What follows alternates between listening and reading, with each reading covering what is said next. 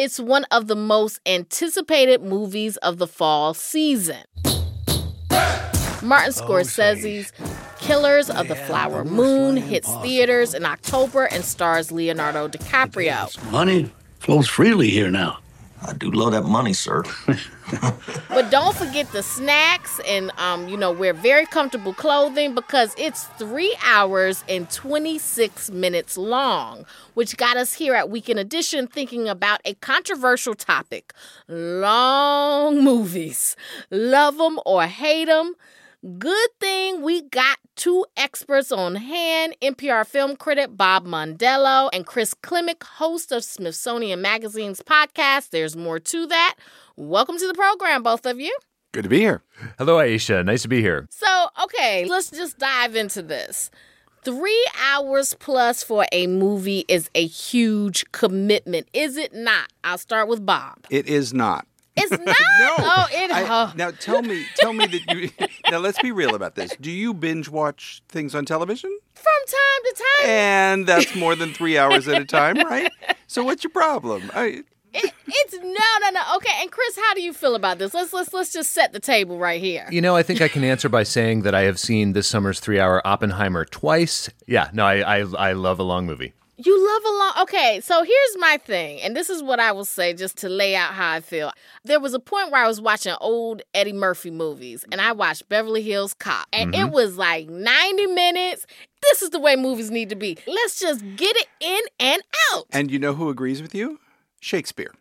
Okay, Now, Shakespeare, in the beginning of Romeo and Juliet, he has the prologue that says something about 2 hours traffic on this stage, which is what everybody thought in Elizabethan times drama should be. 2 hours, right? Now, he wrote some stuff that was longer, he wrote some stuff that was shorter, but 2 hours is about right. And for movies, that's what people have been assuming for a long time. But sometimes you've got more to say about a movie. Sometimes you've got a lot more to say. Take a movie like Gone with the Wind, okay? Yes, that's almost 4 hours, right? And nobody much complains about that. But didn't they used to have intermissions? Back in the day, couldn't you get up, go to the bathroom or something during the movie?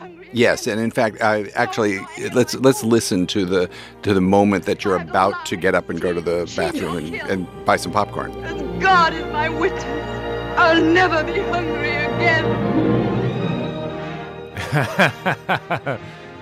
By the way, the concession stand is open, everyone. Exactly.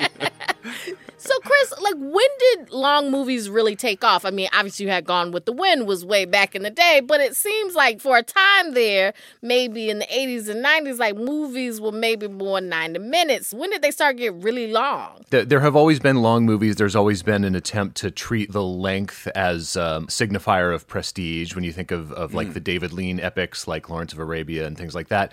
I think some of that was, competing in the middle of the last century with the new television.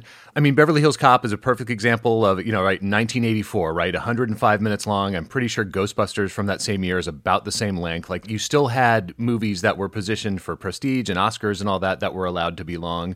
But the mainstream hits were really not allowed to be more than 2 hours. The biggest hit of the following year, Back to the Future. I got all the time I want. I got a time machine. That runs just under 2 hours. The thing that Bob said about the intermission got me thinking about how inconsistently that's been applied. I mean, in this modern era when we've had the 3 hour and 2 minute Avengers Endgame and Avatar: The Way of Water, which I think is 3:12, neither of them have an intermission.